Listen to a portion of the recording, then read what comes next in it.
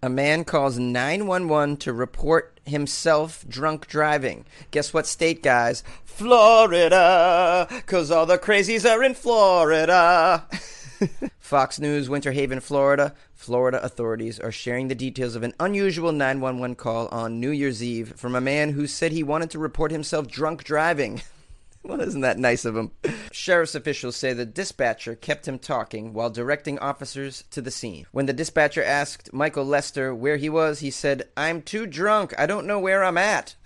That sounds very Floridian. I don't know where I'm at. And when asked what he'd been doing all night, he said, "I don't know, driving around, trying to get pulled over, actually." Trying to get pulled over, huh? Well, apparently it wasn't working. He had to call the police on himself. You just can't drive and swerve all over the road and get picked up by the cops these days. Jeez. They're too busy shooting people, these cops. Oh, that's terrible. I'm sorry. He later said to dispatch, "I'm driving on the wrong side of the road, man." The operator repeatedly urged him to park his truck and wait for officers to find him. Unfortunately, he chose the wrong spot. He said, "Look, I'm parked in the middle of the road." That has got to be the funniest call that dispatch has ever taken in the history of that person's working at 911, I'd imagine, right? That is just off the chart hilarious when you get someone calling to report themselves drunk and tell you, "I'm in the middle of the road, I'm swerving. Jeez, somebody stop me. I'm a danger to society right now, so get over here and get me." Deputies later said that Lester admitted drinking beers and swallowing methamphetamine. He also said he'd barely slept for several days. Well, he just admitted to everything. This is an example of someone who just is dying to go to prison for some reason. The sheriff's office wants you all to know that driving while under the influence of alcohol or drugs is a serious crime. Innocent people are too often injured or killed from impaired drivers. DUI is not a laughing matter. Stop lying, Fox News. It's hilarious sometimes. The end of the article reads, though, "However, in this particular incident, nobody was hurt, so we couldn't help but laugh our asses off." Oh, yeah. I couldn't help but laugh my ass off, too. This guy's my hero. I wish I could get him on the phone. You know what? I want to hang out with him for a weekend, see what happens. This is Jonesy with Weird AF News, y'all.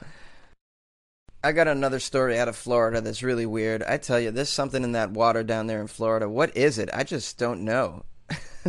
I'll tell you right now, there ain't enough health insurance in the world to get me to move to Florida. I'm telling you right now. This is a story from CBS News, but I originally got the tip from a fellow anchor user named James McCoy of the Sports Podcast. So I want to give James a shout out for sending this one to me.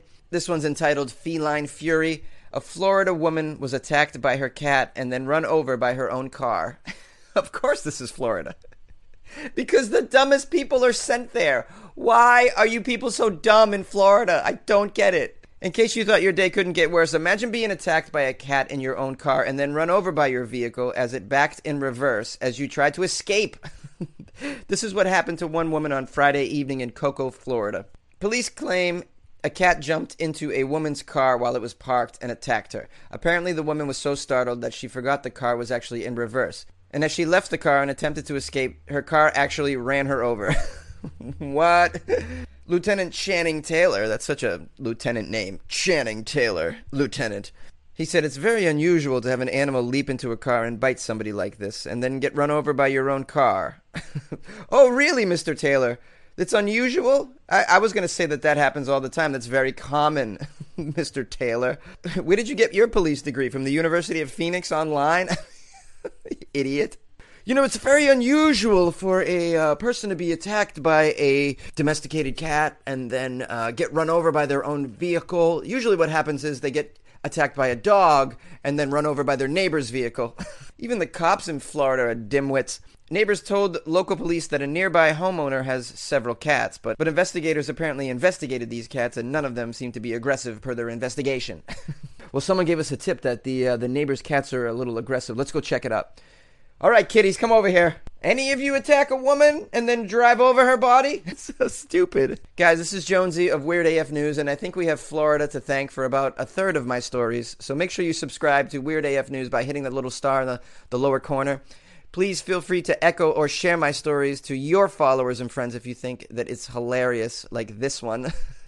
Or if you have some friends that live in Florida, please send them all the Florida stories and be like, dude.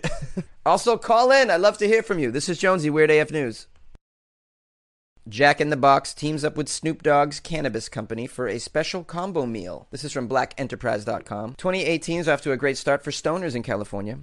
who, like me, can now enjoy the use of recreational marijuana legally, thanks to a new state law that went into effect on Monday. To top it off, cannabis enthusiasts will soon be able to satisfy their munchies with a new weed-themed combination meal at Jack in the Box. Ooh, Jack in the Box, way to go, jumping on the weed wagon to make a little extra dough, because your food is awful. It's seriously the worst fast food in all of California, I swear. Starting January 18th, the fast food chain Jack in the Box will offer the Merry Munchie Meal. Merry Munchie Meal. It sounds like Christmassy. The special combo box includes 2 tacos, 5 mini churros, 3 crispy chicken strips, a half serving of curly fries, a half serving of regular fries, and a small soft drink. Plus, it will only cost $4.20. $4.20. Get it? Oh, Jack in the Box. So clever. For this campaign, Jack in the Box has teamed up with Mary Jane, a marijuana-focused media outlet founded by Snoop Dogg in 2015. I love how the same rappers that when I was a child I was so frightened of because their songs were about